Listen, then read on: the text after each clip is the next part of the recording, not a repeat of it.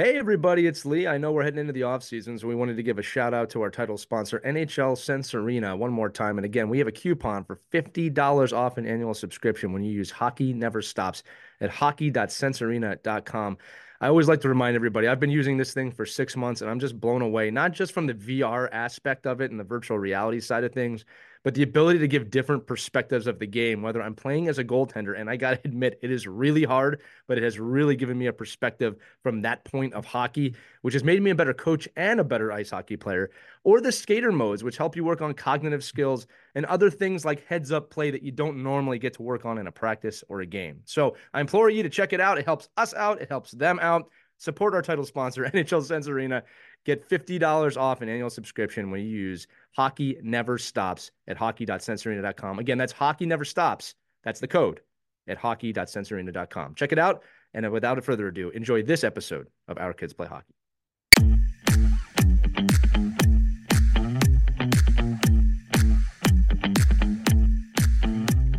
We've got a real treat for you today on Our Kids Play Hockey. We had special guest NHL goaltender Mike McKenna joined us today, and we went a lot of different directions with this one. We started off with a great story about an 8U tournament he was at and some unruly fans, how he dealt with that. And an unruly team in a way, and how, hockey at that level is really about development. Just some great tips there. Then we dive right into the position of goaltending, and we talk about really what to look for at the younger levels, the higher levels, both from a physical standpoint, a skill standpoint, and a mental standpoint. So if your kid is a goalie, you're thinking about playing goalie, this episode is just phenomenal. Look, it's phenomenal either way. Obviously, we want you to listen either way. Mike McKenna is just always a great guest. He even gives us his secret barbecue brisket recipe at the end. Really, had a little bit of everything in this episode, so stay tuned for that. But before we get into it, again, we want to let you know to check out whenhockeystops.com. And you can pre-order the book that Christy and I wrote that deals with a player coming back from injury. His name is Leon, and he breaks his wrist late in the season. He's got to deal with it. And we wanted to write a book for the youth hockey players out there to understand that, adversity like that doesn't mean the end of the world, and how to overcome it and the things you can do to get back to what you love. So check that out again at whenhockeystops.com, available for pre-order right now. You support us, you support the show, and we really appreciate it. But without further ado, here is Mike McKenna. Hello, hockey friends and families around the world, and welcome to another edition of Our Kids Play Hockey. I'm Lee Elias, and I'm joined, as always, by my teammates, Christy Casciano-Burns and Mike Benelli, and we are joined today by a special guest, a goaltending legend in his own right, Mike McKenna. Mike played 550 games between the pipes in the ECHL, AHL, and the NHL with multiple teams, and he played 4 seasons for St. Lawrence University before being drafted by the Nashville Predators in the 2002 NHL draft. Today, Mike is the volunteer goalie coach for St. Lawrence University, his alma mater, and he is also a coach with 44 Vision Hockey, in addition to being the host of 2 podcasts, The Suitcase and the Scribe with Scott Burnside, and the 6 Degrees with Mike McKenna podcast, where he has interviewed some very high-profile NHL goaltenders and executives. Mike, it's a pleasure to have you today. We're excited to have you today. Welcome to Our Kids Play Hockey. Hey, man, I'm so excited. This is so perfect. First, because, Lee, especially, we have a relationship from previously working together on a podcast, but also that I'm hot off an 8U tournament as a coach with my 8-year-old daughter playing. And I got to tell you what, I got the good, the bad, the everything of youth hockey this weekend. I will say it was about 95% amazing. So a great experience, and happy to join you guys. And we're happy to have you. Good, bad, and the ugly. Where do you want to start? Yeah, right to the gossip on this episode today. This is gonna be a high-rated episode. It's good. Well, I'd love to start with the positive, because that's the most important thing. And so my daughter's 8 years old, and at Lake of the Ozarks in Missouri, there's a golf club called Old Kinderhook, and I don't know who had the genius idea to put an ice rink out there and make it a winter wonderland. But they host tournaments on this mini sheet of ice. It's about half the size, half rink, like half the size of a normal sheet. And so it's primarily like mite tournaments. It's pond hockey. There's no lines on the ice. It's just go play. And everybody stays at the hotel or the cabins. There's lights around. It's just gorgeous. And, you walk out and, there's fairways in the background, but there's this ice rink right in front of the hotel. And so teams travel in, it's mostly St. Louis teams, but there's a team from Oklahoma City. There were 2 Florida teams. They come from all around for these. And we played our team. I coach So they asked me to coach, which means I basically put the lines out and encourage them. And that's my style, right, is to give them positive feedback, especially and skate hard and all that. That's right. And honestly, I can't even remember what our record was. I don't even care. I know we won a couple games. We didn't make it to the playoff round. But our kids just had so much fun, like so much fun. And, they got to go swim in the pool together, and they got to hang out and play mini sticks. And for a lot of kids at AU, this was their first hockey road trip, and these are kids that only know each other from the game. They don't go to school together. They've all come together because of the sport. And they're such close friends now. They're so excited to hang out with one another. And, the parents, that aspect was great too. Listen, we all partied too Friday and Saturday. You know what I mean? It was what I had as a kid that I missed, that I hadn't had a chance to revisit. And my daughter was crying when we were leaving because she didn't want to leave. And I think that's kind of the ultimate litmus test of how a weekend goes. And so that was definitely the positive of it. It just was such a unique experience to play outdoors in this setting with the boards are, the boards are only 4 feet high. They're glass. They're not, you can see through them, and the parents are hanging over the boards, which is actually there's good and bad to this, which I think we'll talk about in a little bit. But when people handle it the right way, it's as cool as it could have been. We had a great weekend. And I think we can all share those experiences that we've had with our kids. And that's what you want most, especially out of a tournament for an 8-year-old. You just want them to have fun, bond with other kids, have experiences. My daughter still talks about some of the tournaments she had as a little kid. She plays college hockey now, but she's still, some of those memories just stick out in her eye. Not who won and who lost, but just the fun that she had with her friends. So that's perfect. But I hear a but coming, Mike. Yes, there is. There was one aspect to this weekend that really left a sour taste in my mouth, and it resulted in a very serious conversation with the other team's coach about their parents. And the tournament, we played a game against a team that had traveled in from Florida. And anytime a team travels, it costs a lot of money. And with money comes an expectation, and it comes to the thought process of, I'm spending all this money. We got to get this out of it. Our team needs to win, and whether parents want to believe that or not, when you see parents screaming the entire game at the kids, you understand that they're taking this way too serious, and they're living vicariously through their children, and they're prioritizing winning at an 8U tournament outdoors in the most gorgeous place on earth for hockey, for an outdoor hockey rink, arguably. Okay. It's not Hawaii, but I mean wintertime. But so we play this game, and the team immediately trips, cross checks, hitting, and the hard part is at 8U, there's no rules.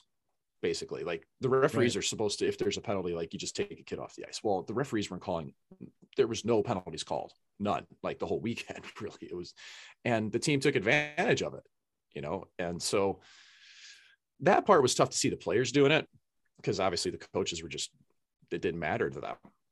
But what really got me was when I started to hear their parents were going bananas the whole game, screaming at the kids, skate hard on the puck, that's for the coaches.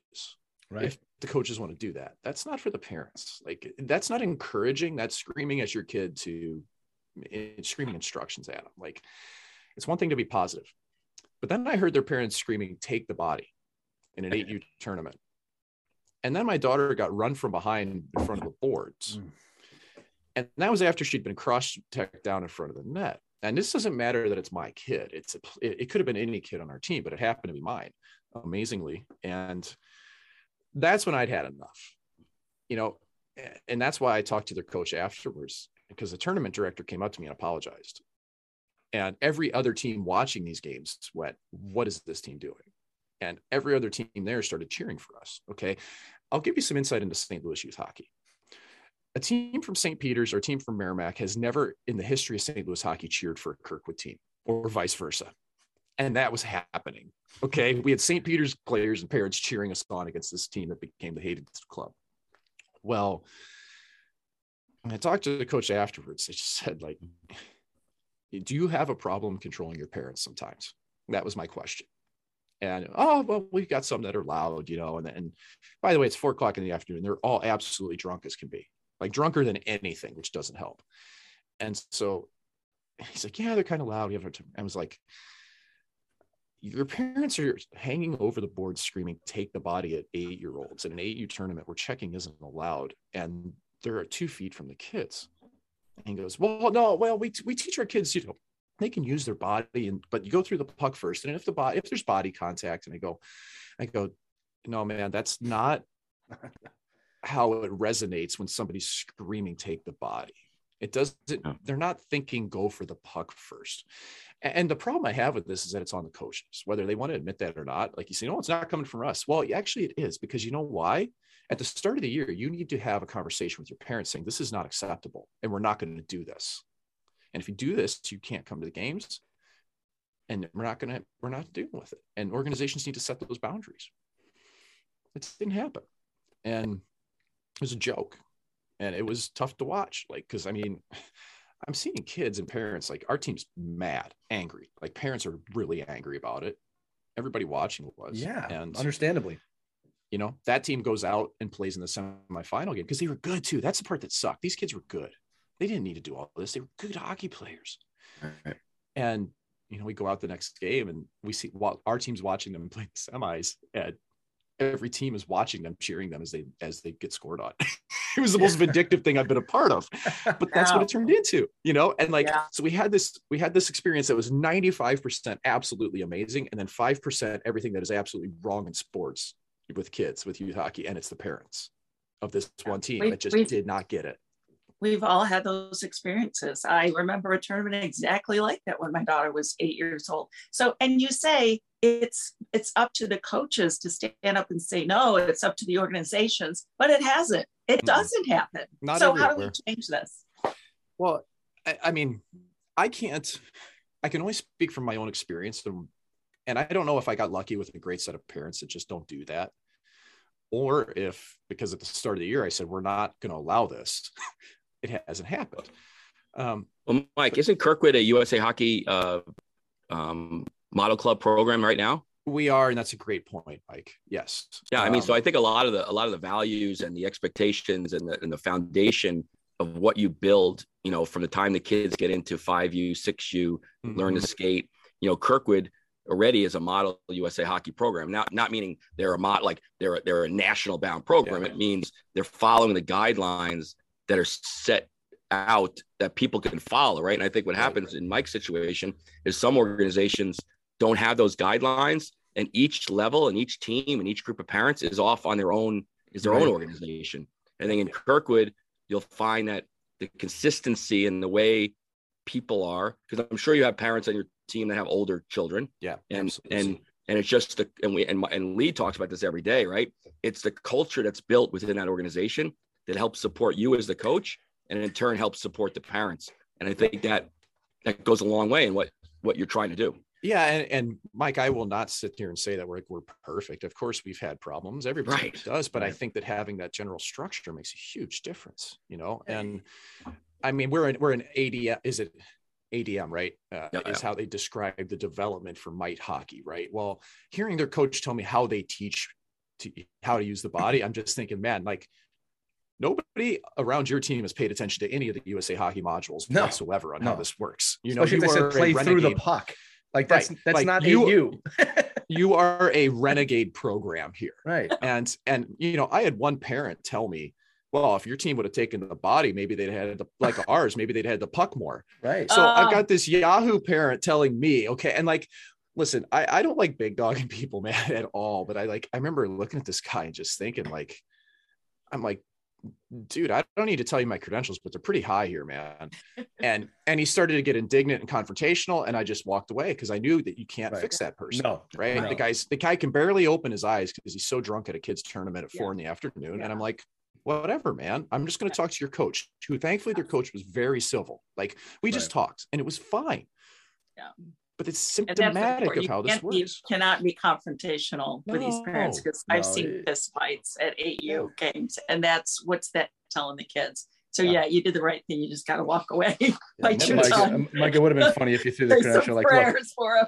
I played for the Flyers. I think I know a thing or two about, no, but yeah. He goes, oh yeah, you played in the NHL. I was like, yeah, exactly. I did. Yeah. And I don't know what else you've done in this game, man, but maybe you should listen to me. That's what I wanted to tell him, was like, maybe you should listen to me. And he wouldn't have heard it anyway.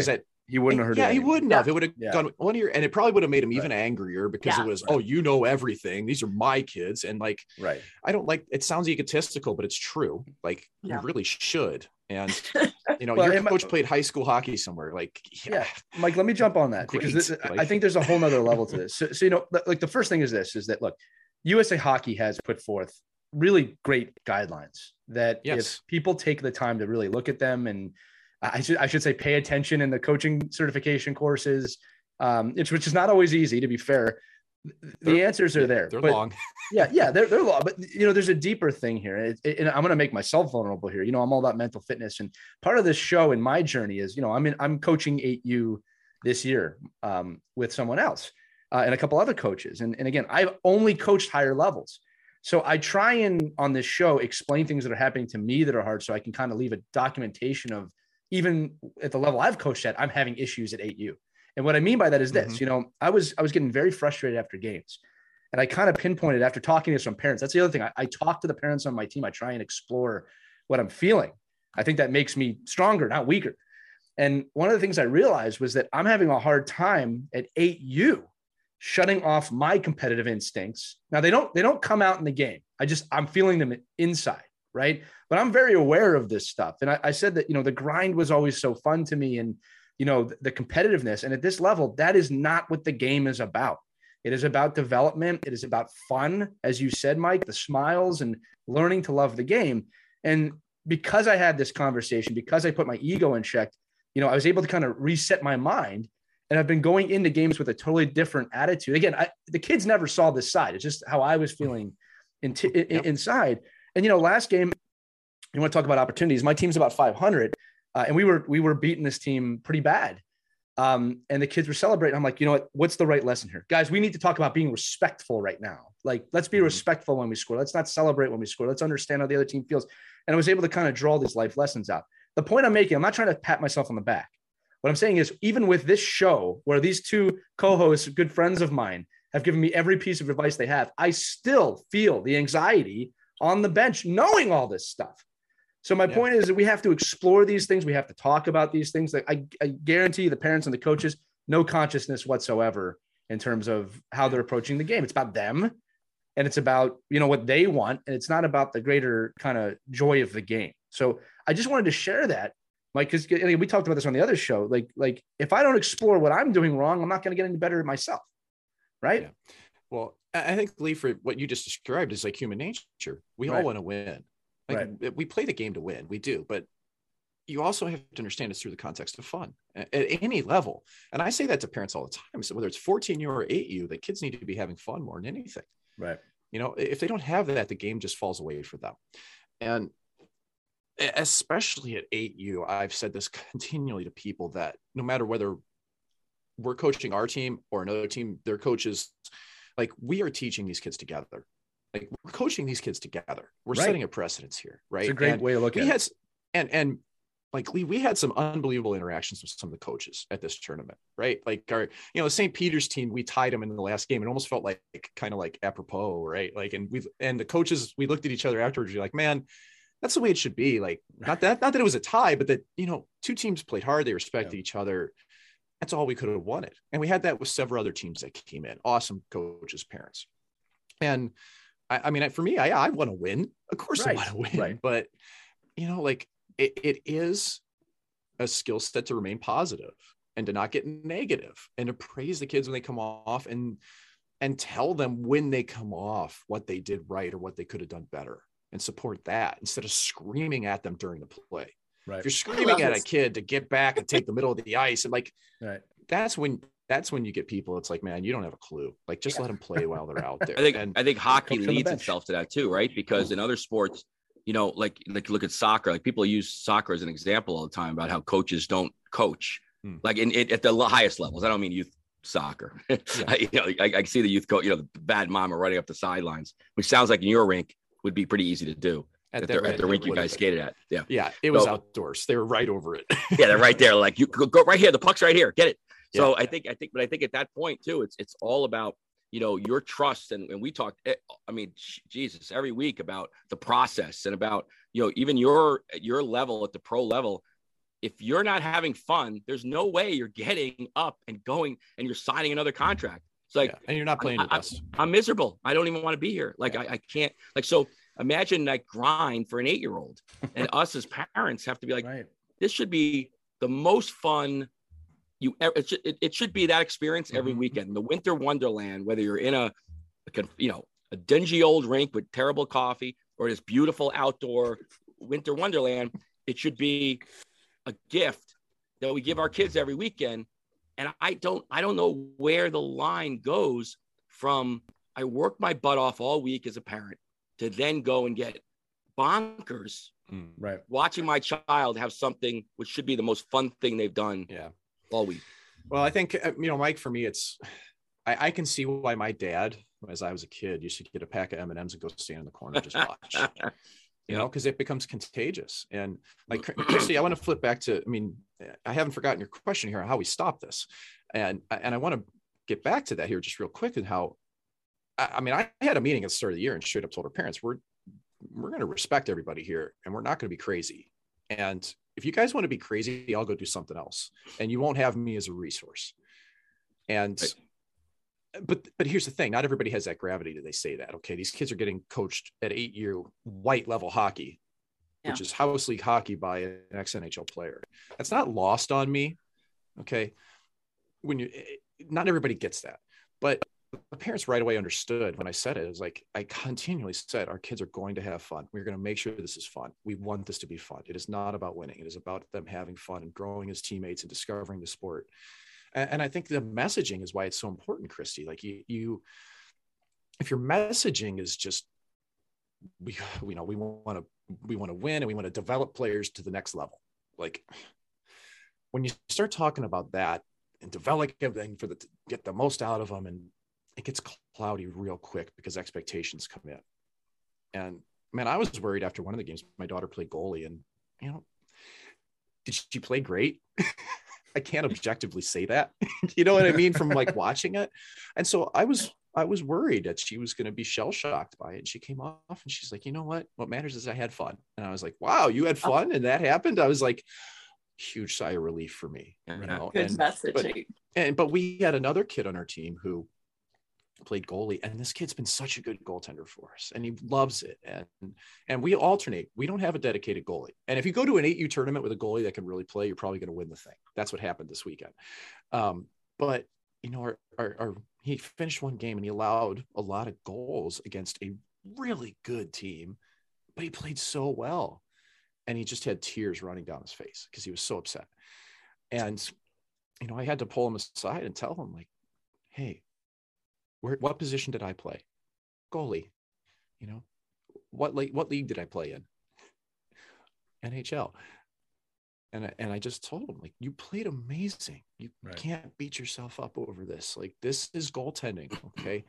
If you choose to do this position, it's a hard position. These are the mental struggles you'll have to deal with. We will find a way to get you to enjoy this, Yeah. And his parents, I just want to finish this real quick, because his parents were like, I don't know if we can do that again. We can't put him back in. I was like, listen, we won't for the next game, but if he wants to play again in this tournament, I think it's important for him to be able to finish with playing again, if he wants to, because this is goaltending and it's hard. And if you don't battle through that, you may not set yourself up to be able to. And he ended up playing the last game, played great, had fun, and it ended up well. But it was important to have the messaging right. Like if you don't set that tone and positively reinforce these kids and give them the connection, like after the tournament like that, if you're a coach, you have to go up to every kid and tell them why you're proud of them and why they should be proud of themselves and what they did well. Leave them with a positive taste.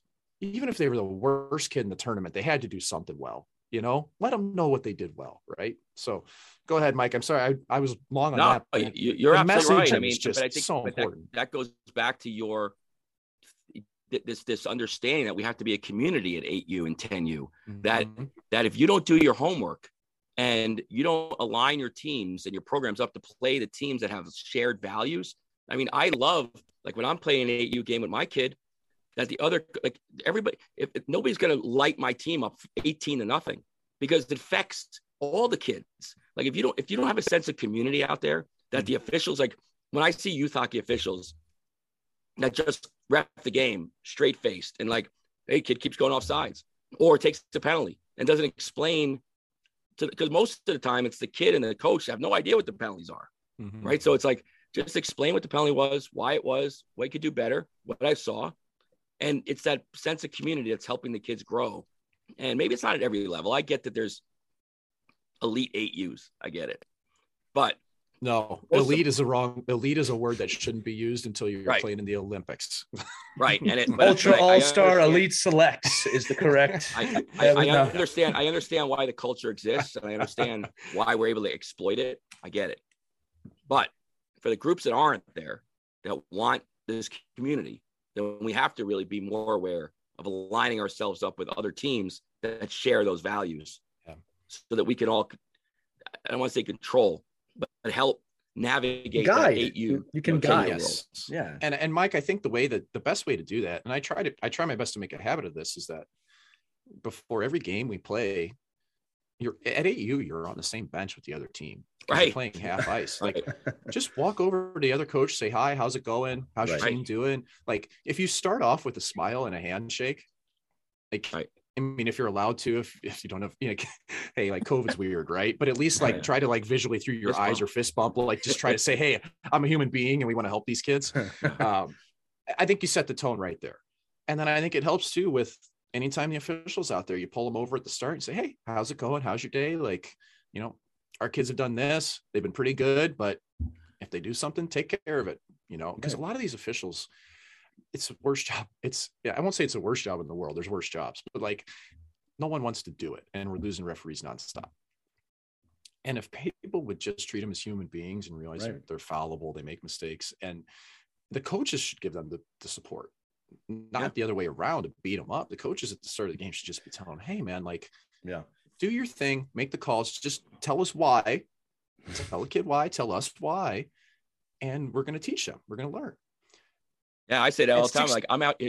Thank you for being out here at 7 o'clock in the morning. Yes, and thank you is thank you goes a long way. Because you want to feel appreciated, right? Yeah, of course. I mean, I thank them every game for being. It's not like you need flowers and a gift basket every game. But no, the answer. I love the answer. Like, these guys are getting paid. But I go, listen, we don't have a game. There's no game. Like, I'd be out there reffing, not coaching. Like, I'd have to drop pucks and chase kids around. So we're so fortunate to have these individuals that want to do this for us. I'll also say them this, and support them. And Mike, you could probably comment on this more than me, and I've always told players at every level, look, no one call decides a game. It might decide a moment, it might turn a game, but the game is the culmination of the entire time in the clock. And look, I because of this show, I thank the ref after every game. I say, thank you for being here. I appreciate you being here. It doesn't matter how good or bad they call it the game, because I want them to know I do appreciate them, especially at you. I do want to turn the show because, Mike, if we don't ask about goaltending questions, our parents are going to kill us. But I want to thank you for sharing that story with us. It was a great discussion. I also want to reiterate too. I think Christy's raising her hand. Let's go. I have a question about goaltending. Wait, but before we get there, Christy, just real quick, I just want to reiterate what Mike said about having those parent meetings. Right, they're very important. And Mike, I'm sure you'll agree. You don't have to do it just once. You can have that meeting 2 or 3 times throughout the season, just to reiterate it. Define what fun means and define what winning means to your team at any age. Could be different at any age. Okay, Christy, I'm throwing it to you. I'm taking the puck. I'm saucing it to you. You have the puck now. Thank you. Please correct me if I'm wrong, because I don't know what I'm talking about, Mike. But this is just for my observations as a hockey parent. I think some of the best goalies I've ever seen on all my kids' teams are also the best skaters, which kind of surprises a lot of people because, I'd watch them skate out and I'd marvel, look at their tight turns, look at their crossovers, look how quickly they can stop. And then you watch them in the crease and their skating is phenomenal. And I'm a figure skater, so I really look at the technique. And I think parents make the mistake of not putting enough emphasis on skating and just too much emphasis on the stops and the saves. Right or wrong?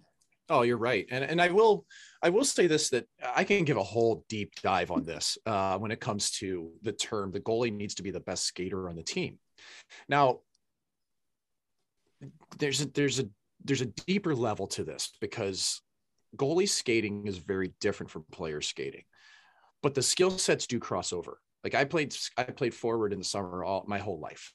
And I think that being able to skate out helped me a lot as a goaltender, but I didn't know how to goalie skate. And so I think, Christy, to your point, like of knowing your edges, it's so important. And it is a completely ignored skill set for a lot of young goaltenders. It's just stopping pucks, throwing pucks at them. But if you're not in position before the shot, you're not going to make the save. And you need to be a great skater to do that.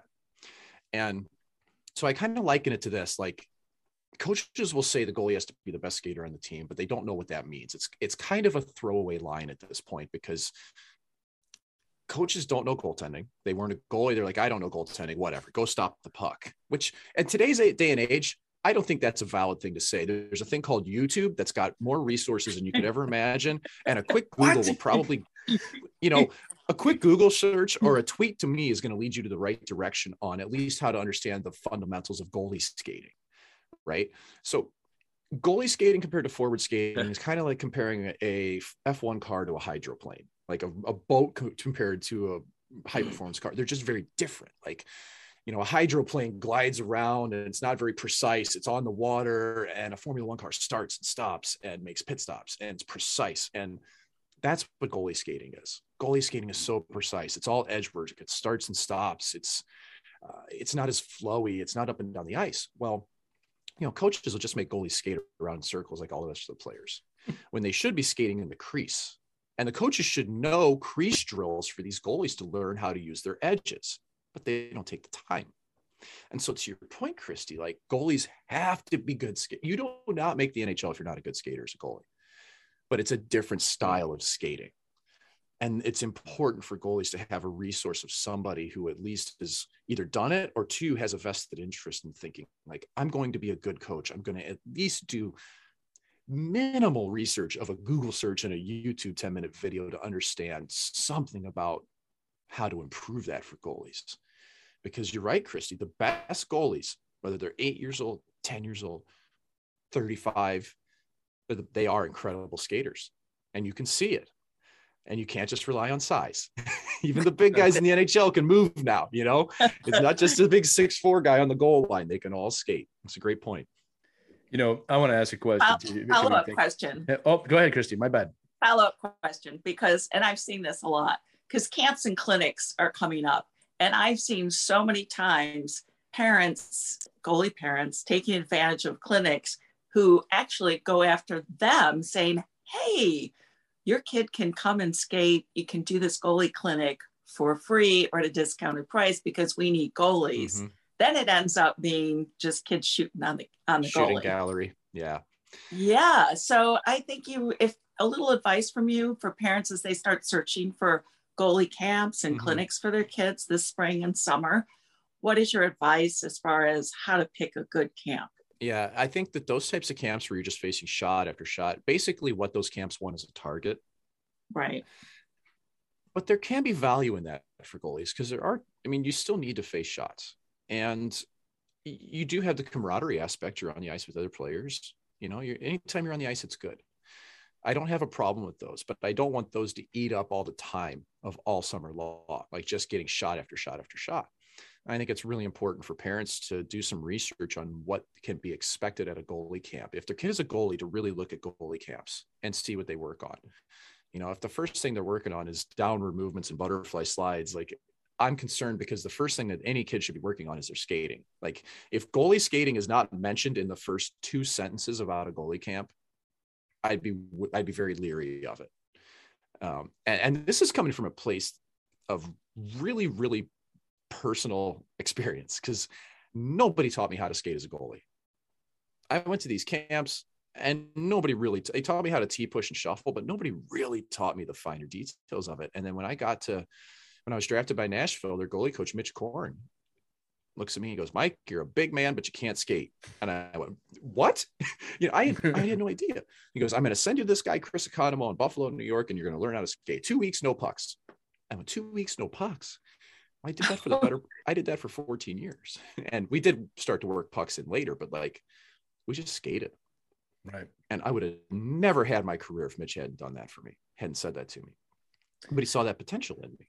And every goalie has that. And that's where I think it's so important, Christy, that when parents are researching these things, look at the details of it. Don't look at the success rate. Look at what they're teaching. Don't look at who came out of the camp. Because if somebody goes to your camp for 6 months or for 6 weeks or 6 days, you can still claim them. Okay. Like coaches love to claim, because in the US and in Canada, there's a profit motive to coaching. All right. And it's fine. Like, I mean, this is how it works in our country. It's not like that in Europe. Europe has goalie coaches for every organization that are just coaches. In the US, you got to pay for it. It's just how it works. And I don't like that, but it's not going to change. So you do have to really look into it, like what they're teaching, not just who's come out of a camp. Good advice. Mike, I want to ask this too. As I said before, my kid's on an 8U team. We're blessed. We have 4 parents on the coaching staff. One of them was a goalie. So our goalies do get quite a bit of good work for their age. You know, they're not just skating in the drills, right? Like we have an actual guy there telling them, but this is the coach. This is the question that always eats my mind. And I think a lot of parents at this level think this. It's okay.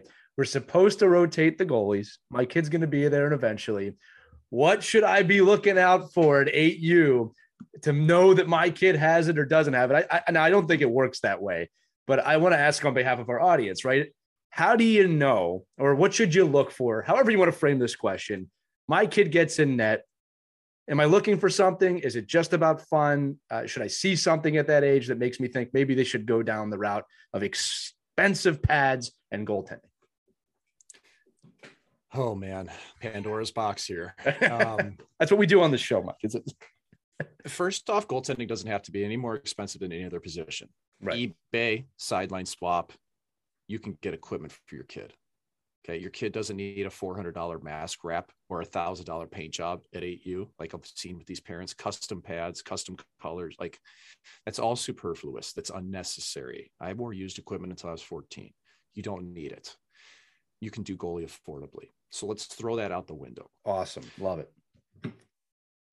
But what I think is important here in terms of gauging interest is really the fun factor. And if a kid wants to do it, that's the first and foremost.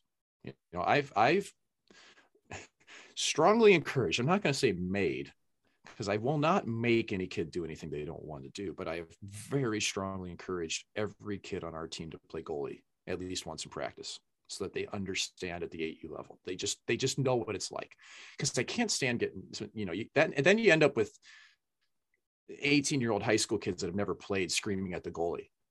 And it's like, man, you never strapped them on in your life. What leg do you have to stand on here? I think it changes their perspective. But the kids that really want to be a goalie, you can just tell, man, they just crave the puck. They move into it. They do anything to get in front of it. Like even my daughter, she says she wants to be a goalie, but I'm not sure she really understands what that means right now. You know, she's still a little timid with it. She's a little bit more hesitant, but she's starting to make some saves, and you can kind of see that confidence grow. Whereas a couple of the other kids will do anything to stop that puck. And I'm like, the kid that played a lot for us, he's going to be a goalie. I can feel it. You know, another kid, I'm not sure which way it'll go, because he's pretty good at everything, but I think you can kind of just sense it in the way they talk about it. And think about when they watch NHL clips or NHL games, who do they talk about? Whose jersey do they want? You know, I didn't want any forward jerseys. I wanted goalie jerseys. I was a goalie. That's what I wanted to do. But I also didn't specialize. Like I don't think any goalie should specialize until they're 10U. Right. Like we have 3 kids that rotate at 8U. I think great that's advice. really important. And because goalies need to be hockey players first. And goalies need to understand what it's like to play the game too. It was such a help for me to play forward in summer. It's like a different sport for me. It helped me understand the game in a lot of different levels. I will say this too, that one of the greatest gifts I got in my training years was I remember I couldn't score for the longest time when I was playing. And I started going to goalie schools as a shooter. And I started to learn how goalies played and how goalies thought and their process, which, yeah, again, it was a little bit of a cheat, but I started scoring like crazy after that, because I was understanding the position more. That's not a cheat. That's smart. Right. Thank you. But same thing. Man. I encourage defensemen to play offense and offensemen to play defense. You know, how many times have we seen it, parents, where the wingers or the center, the defense suck at that first pass. If they could just make the first pass. If I hear that at practice, I put the wings and the centers on D. I put the Ds on the board and I say, go ahead and break out. And they immediately find out, wow, that first pass is not as easy as I thought it was. Maybe I shouldn't do it. But the same thing with goaltending. I went to this school up in New Jersey, luckily when I was in college. The guy ran it, his name was Jim Margostich, and he was such a good goalie coach. But I just listened to everything he was teaching them, and everybody listening. I mean, it was the lesson never ended. I mean, just expanded all the time, like how intricate, Mike, as you said, this position is. Right, it's not just get in front of the puck. That's part of it. But man, when I learned to it, man. Right, and I love the minutia of that, and I think that's another thing about goalies. You know, Mike, I want to ask this question too. You know. I'm always hearing goalies are always forgotten, right? When making plans or practices, we talked about this. So what can coaches do to include the goalies more? And what should they keep in mind if they don't have a goaltending coach? You talked about YouTube a little bit. What else can they do just to make sure that they're incorporating the goalies in practices more effectively? Well, I think it's really important for that first 10 minutes of practice, because I know ice time is limited. You know, we get an hour in ice, you can only do so much. But if you can give your goalies 10 minutes to have, if you can, hopefully have somebody with them to teach them, because most teams at least have 2 coaches, and some, like, hopefully you have 3, but at least have somebody guide them through at minimum 5 minutes of goalie skating and just 5 minutes of shots within the goalie skating, like combine the goalie skating with shots for them to get that bit of direct coaching before practice starts. You know, the players can go do skill work. There's nothing wrong with that. Set up small area things for the players, let the goalies do their thing, 10 minutes, 15 minutes of practice. But the best thing coaches can do is just really set the cadence of practice. Okay. Like, yes, goalies are forgotten. They are. We're not really taking into account. We're targets. But if you let the kids go every half second and the shots are rapid fire, it's useless. It's useless for the players. It's useless for the goalies. And I know people don't like to hear whistles a lot, but I really think setting the cadence by starting drills with whistles at older levels. At 8U, man, like at Kirkwood, at least, like you talked about, Mike, like we do all ADM. We don't do team practices. Like we have stations. Some of the stations don't even have pucks. Some of them are just skating. Some are fun. Some are just jumping over barricades. Okay. Which I think helps their entire skill set. But as you get older, when you're starting drills, make sure the goalie has gotten to his feet before the next shot. Give them a chance to recover and get ready for the next shot. Right. You know, if you don't do that, you're fighting an uphill battle. You're swimming against the grain, man. And goalies don't get better from it because they're never set. They never have a chance to work to the angle, all that stuff. And that's a great point. I do that with our, you know, I do mostly 14U, 16U, 12U.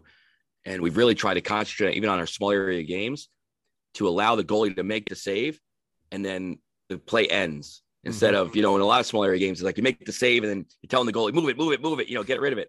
But you don't want that, right? You want tracking and containing. Puck retention. Yeah. Whistles are good. Especially at 8U. Whistles are awesome. You get the puck back. Right. Just get it back. But I think cover everything. we really try to, you know, emphasize that with the kids, that it's not just a save and get rid of it. It's a save, go track it, contain it, and then we'll put another puck out there to continue the game. But I think we got to really be conscious of that sets the tone for goalies. When you're just asking them to make a save and throw the puck away, they're not even tracking the puck at that point. They're just already thinking, how fast can I get rid of it? I've got one saying that comes to mind here, and it kind of relates to older goalies as well, but it's simple. It's first save first. Like you have to make the first save first, because in these practices, when pucks start flying all around, and if there's a rebound chance or anything, like goalies will like give up on the initial shot because they've got another one coming. Yeah. And the only shot that matters in a game is the first shot.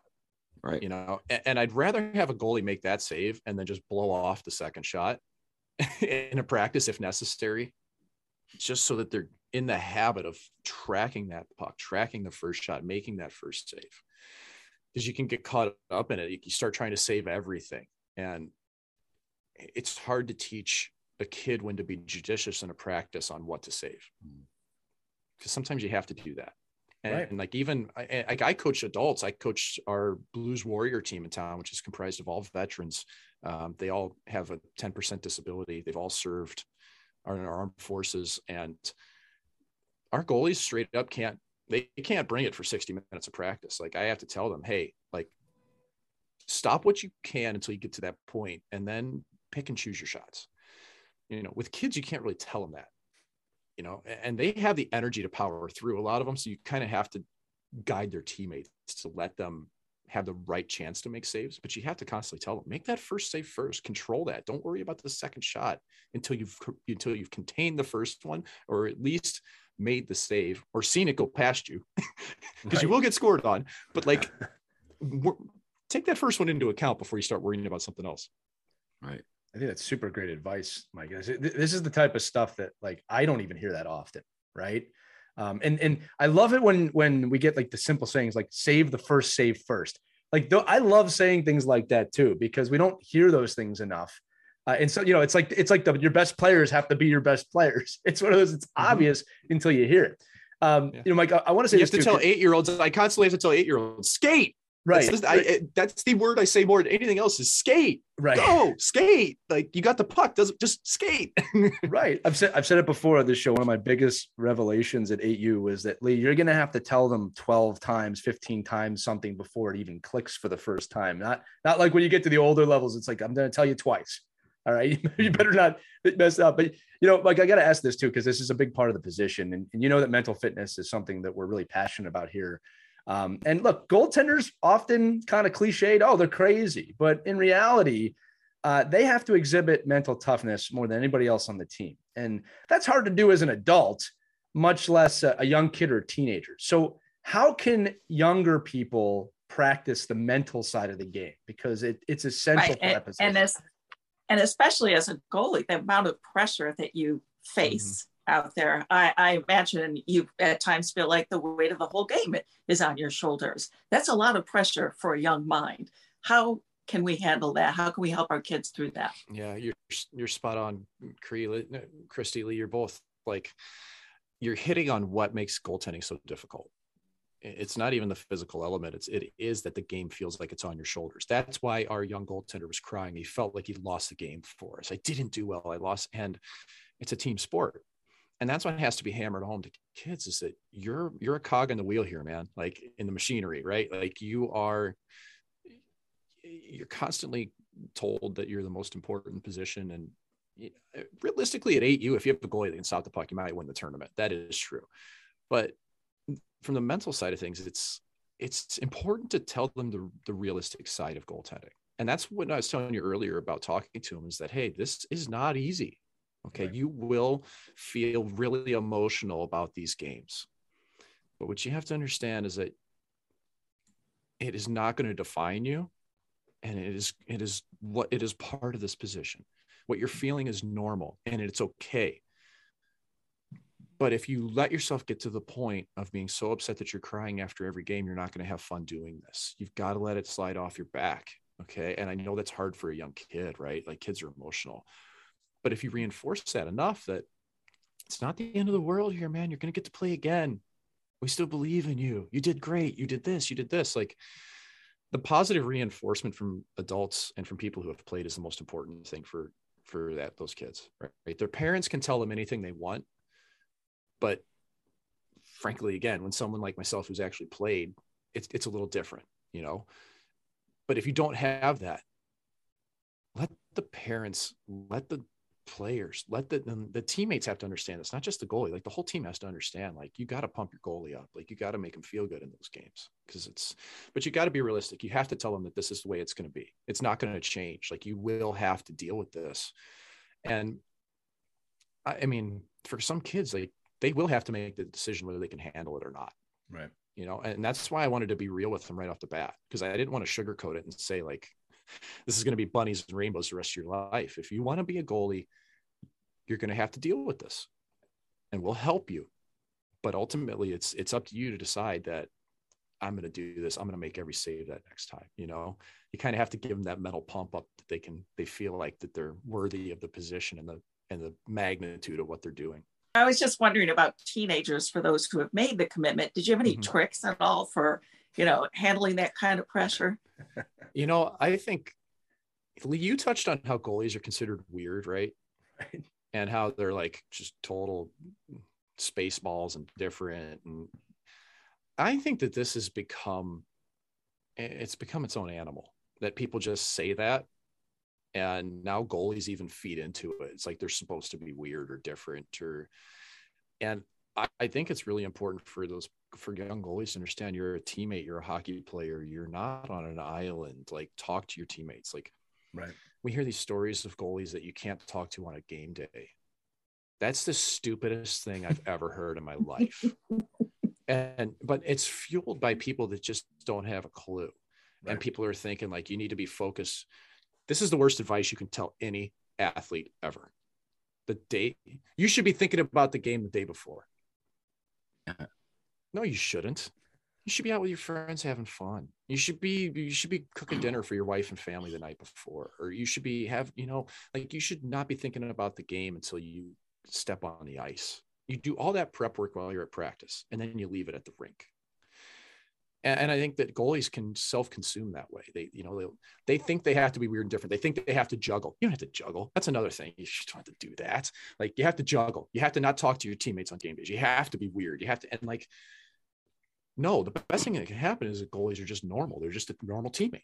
And everybody wants to talk to them. They're their friend, because otherwise there's a disconnect. As our weird goalie over there, don't talk to him.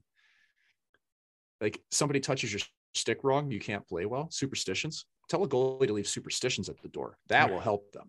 Because we just go in spirals, man. Yeah.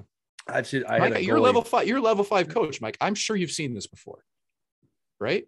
Yeah, I mean, the level 5 thing is it's a badge of honor that I was able to go through 700 hours of coaching education. But I think it means you've seen an awful lot of young athletes and a lot of young goaltenders. And I think it's more that I think for me, I mean, a hockey director for 35 years and literally have thousands of kids, right? And seeing the kids that become goaltenders, the kids that become forwards, the kids that embrace the position. I mean, I played goalie up until Pee Wee. I played goalie and forward, because there was no goalie at the younger age. And that was back in the day in USA hockey where, there really were no rosters. You could just go play one game as a forward. Next game, you throw on the goalie pads and you go back and forth and back and forth. And I think that's where, to your point, you're just a hockey player, just be out there. And my question actually was more about the quick change gear.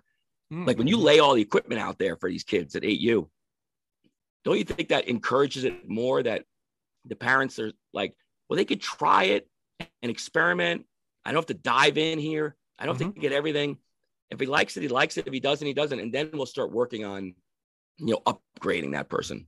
I think the quick change stuff is awesome. It works. It's effective. Is it great gear? No, it's not supposed to be. It's supposed to be glorified street hockey gear that you can put on in 3 minutes. Right. And you're playing with a blue puck, so it should help control the rebounds and things like that. But and hopefully your coach is not ripping pucks at you.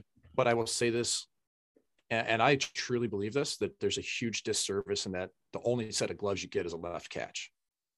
Right. I think they changed that. I think that might be new this year. But yeah, I agree with you. You can't. That's a problem. Yeah. You got to say, listen, we got to be able to give anybody the opportunity to play. I mean, we have a problem in America with that. Okay. I catch with my right hand. My daughter's catching my right hand. I couldn't get gear for her. So I had to call my friends at Bauer, who thankfully will help me because I wore the gear for 20 years and we have a great relationship. Right. But I'm right-handed. I catch a baseball with my left hand. I catch a puck with my right hand. But half the reason I made it to the NHL is because I shoot the puck right-handed as a player and as a goalie. Yeah. We've created a culture in America of goaltenders that shoot the puck opposite of how they do as a player, and they can't handle the puck. And you get to 14, 15 when it's time to make a junior team, and they're lost and they're gone. And we're hurting these kids. Like they have an entire skill set that nobody's thought of that they can't do. They can't make a 10-foot pass. I've evaluated Bantam goalies. 12 out of the 14 shoot opposite. If you go to Canada, flip that number around. Mike Smith, Marc-Andre Fleury, Jake Allen, Carey Price. I'm going to go down the list of people I just know immediately. Jordan Bennington, they all shoot the same way. It happens in America because for some reason we're right-handed and we instantly think, oh, he catches a baseball with his left hand. He must catch a puck with his left hand. And so we pigeonhole these kids by only giving them equipment that goes one way. And if a kid goes out there and they feel like, right, they're all, if they don't feel comfortable, they're not going to play. Like, I think we're actually siphoning off kids that could potentially play the game by not giving them the opportunity to, because they don't have the proper equipment. And I understand there's a cost associated with this, but I think you'd be shocked at how many more kids would just pick it up, right? Like one of our kids that does play goalie on occasion, I asked his dad, well, what hand does he want to catch? He goes, oh, he catches baseball with his left. I go, well, what hand does he shoot? Right-handed. I go, well, let's think about this. Okay. If I throw a ball at your 5-year-old kid, can he catch it with either hand? Yeah. Christy, if I throw a ball at you, can you catch it with either hand? No. Well, stop ruining my point here. How about you, Mike? I'm terrible. I can't catch balls. I'm horrible. Okay. I'm like the last person you should Okay, so are you equally are you equally bad with each hand? How about that? Are you equally bad with each hand? I'm equally bad. Okay, I admit it. I am clumsy. So this is my point. Things all the time. This is my point. You can catch with either hand, but you can't shoot either way. And I think that's important. I really do. I mean, I'd put that, I could shoot the puck. I could do everything at an early age. I could shoot it over everybody's head at 14 years old. And like I told you earlier, I was drafted and they said, you're a big man, but they also said I was a big guy that could handle the puck. Right. And I think that's real. And I don't like to see us take away opportunity from kids because we don't have gear like that. But the quick change stuff it's amazing. Like last year, my daughter was at red level, or what's the bottom level? Red? I can't even remember. Blue? I don't know. Blue level, I guess. Yeah, is something. Blue level is the lowest of USA Hockey. And we just rolled that quick change stuff through kids, through practice. And it was awesome. I think it's been a great innovation for it. And it helps the organizations because they don't have to have stockpiles of equipment sitting there too. They can just have those quick change. And, by the time you get to 10U, I mean, if kid's going to be a goalie, they're going to be a goalie. I think that's kind of the threshold for me of specialization. Mike, because I know you don't have all day, because we could probably talk to you all day. My final question is this, and I'm be good at that. Yeah, no, it's all right. That's why we love having you on, right? I have one question I got to get into after yours. That's fine. This isn't like one of those, like, this is the last question because it's a great question. This is my last question. This is the showstopper. Get ready for it. Right. Look, it's tough enough to make it at a high level as a skater. It's even harder as a goalie. So this could be for any age, right? What do young goalies need to keep in mind or do in order to attempt a chance at the higher levels? Skate. We already talked on it. Christy nailed it earlier. Skate. Find somebody to teach them how to skate. The better a goalie can move, the longer a goalie can stay on his or her edges, meaning stay on your skates, the better. And I'm not advocating for a return to 1991 John Casey stand-up goaltending. What I'm saying is that you need to be able to skate to get into position to then make the decision if you need to drop for a shot. Because we've gotten to a culture now where young goaltenders watch NHL goalies who are on their knees all the time, and they emulate that. And it'll work for a certain amount of time, but if they can't skate, eventually those pucks are all going in the net. Right. And that's where I think it's just so important that goalies learn how to actually move within a crease, use their edges, and find somebody that they trust that can teach that on top of the technical skills. Like, you need those. But I think that the other thing that they can do is watch NHL goaltenders. And I know I just kind of gave a reason to be wary of it, but like, my daughter doesn't really watch hockey a lot. She doesn't really, I don't think she's truly discovered loving the sport or position. And maybe she will, maybe she won't. Doesn't matter to me. It's up to her. I can encourage her to watch with me. If she doesn't want to, that's fine. But I do think the kids that are the best at the game, they love it. They crave it. They watch hockey. They emulate their heroes, and they can teach themselves. If they can learn to teach themselves and mimic things, that goes a long way too. That's a great answer. It was a show-stopping answer, so that's good. No, go ahead, Christy. I'm kidding. That was a great answer, Mike. Really, I appreciate that, and I know our audience appreciates that answer. I'm gonna once again backhand the puck now to Christy to ask her question. All right. So I'm not athletic. I can't catch. I can't throw, but I can cook, and I know you like to cook too, right? So if I ever have a hankering for barbecue, I always go down to Dinosaur Barbecue. Dino. Oh. I'm not very good at cooking barbecue, and I know that you specialize in that. So I want to trade my brush I'm Italian, so I cook a lot of Italian. I'm going to trade my brujol recipe for your brisket recipe. Okay. What is your trick to cooking it? Is it low and slow? What kind of seasoning do you use? Yeah. Brisket. I will gladly make that trade because I like to cook everything. I'll tell you this. I don't know whether I should be proud of this or not, but I spent probably a half of my per diem of training camp in Ottawa one year on a chef's knife. Love it. But such a good boy. The Jeopardy question. I will have that for the rest of my life. By the way, it's a Japanese chef's knife. It's a beauty. But brisket. Okay, so everybody says low and slow, and that part's true. You do need to cook it at low temperatures. It doesn't have to be 200 or 225 degrees. You can run it a little bit hotter than that. You can get up into 275 or so. I actually think the biggest difference you can make when it comes to barbecue is seasoning things the night before or the day before, and leaving them first, dry everything off as much as you can, season them the night before, day before, and put them in your fridge, open air, don't cover them, let them breathe. And whether it's chicken, beef, you name it, it makes a big difference because it'll let it lets the exterior dry out, which is actually good because then it forms a bark. And the bark is what we like so much when it comes to brisket or pulled pork, kind of that, that kind of, it's not burnt, but it's got that dark exterior to it, and maybe a little bit thicker. And you get that by letting that meat kind of dry out. So you put it in the fridge early. Seasonings, when I do brisket, I just do salt and pepper. Oh, okay. Kosher, I use kosher salt, Diamond kosher salt, Morton's, you take your pick.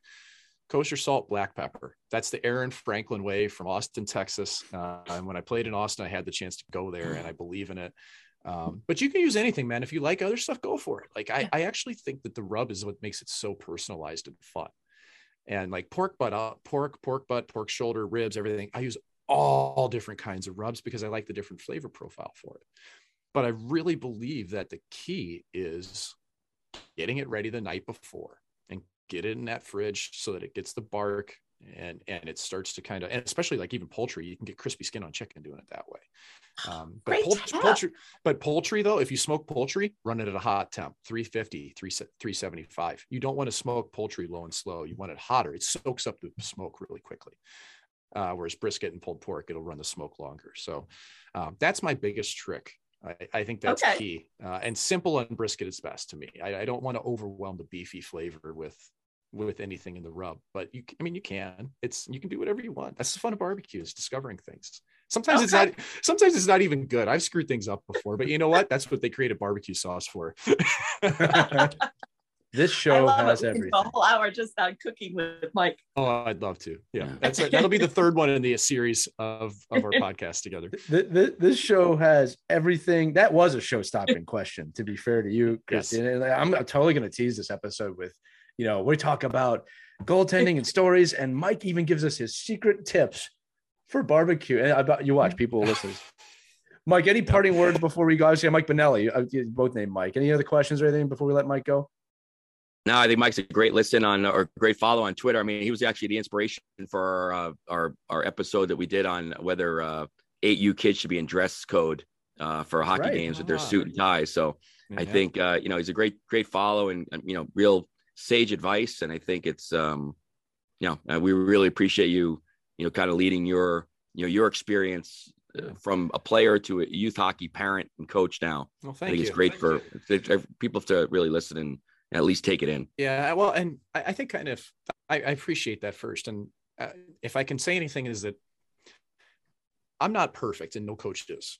Okay. There's times for any coach that you're going to get mad. You're probably going to say something you don't mean. Yeah. Those things happen.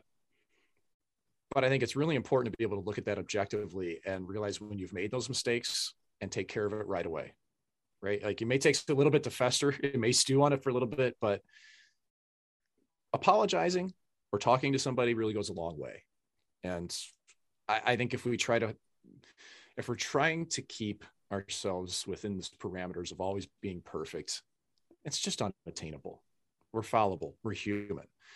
And I think that's important for people to understand, because I can talk about this tournament all I want, but I'm sure I made mistakes during the tournament.